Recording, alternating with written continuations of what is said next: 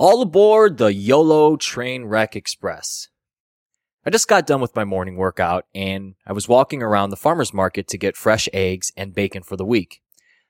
I wasn't sure what I was going to talk about today, but luckily there's the internet and things will find you. I was sipping on my coffee and I saw an article at MarketWatch talking about a high schooler who turned $900 into $55,000 in just 12 days.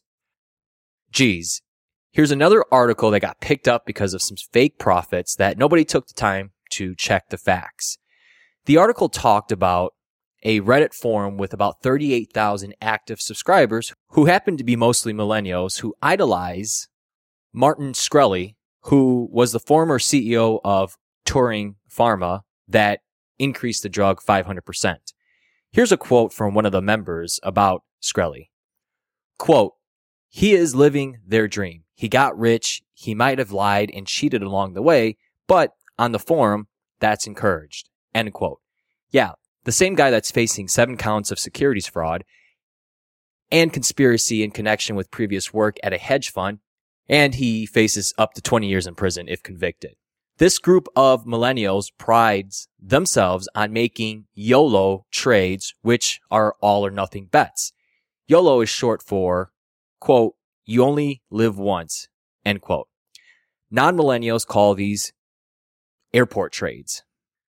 That high schooler's YOLO trade supposedly involved buying nearly 200 put option contracts in the SPY for a day trade.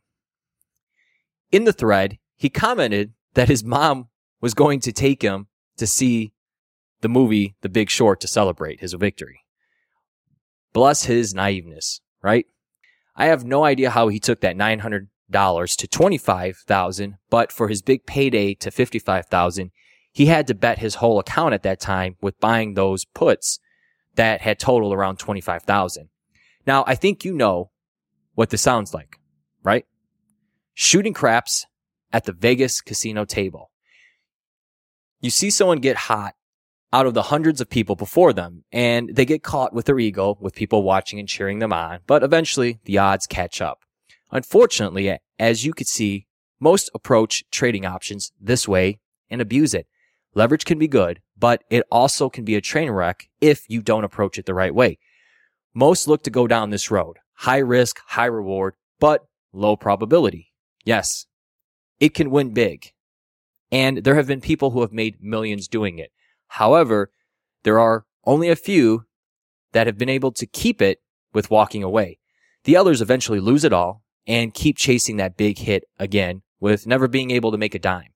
Then there are the other investors that have learned how to approach trading options that has allowed them to generate consistent returns. It's not sexy and there's no YOLO type of trades involved, but it works and it's based off real proven numbers that come right from the market.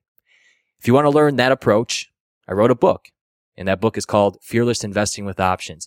You can head over to www.fearlessinvestingwithoptions.com. That's www.fearlessinvestingwithoptions.com.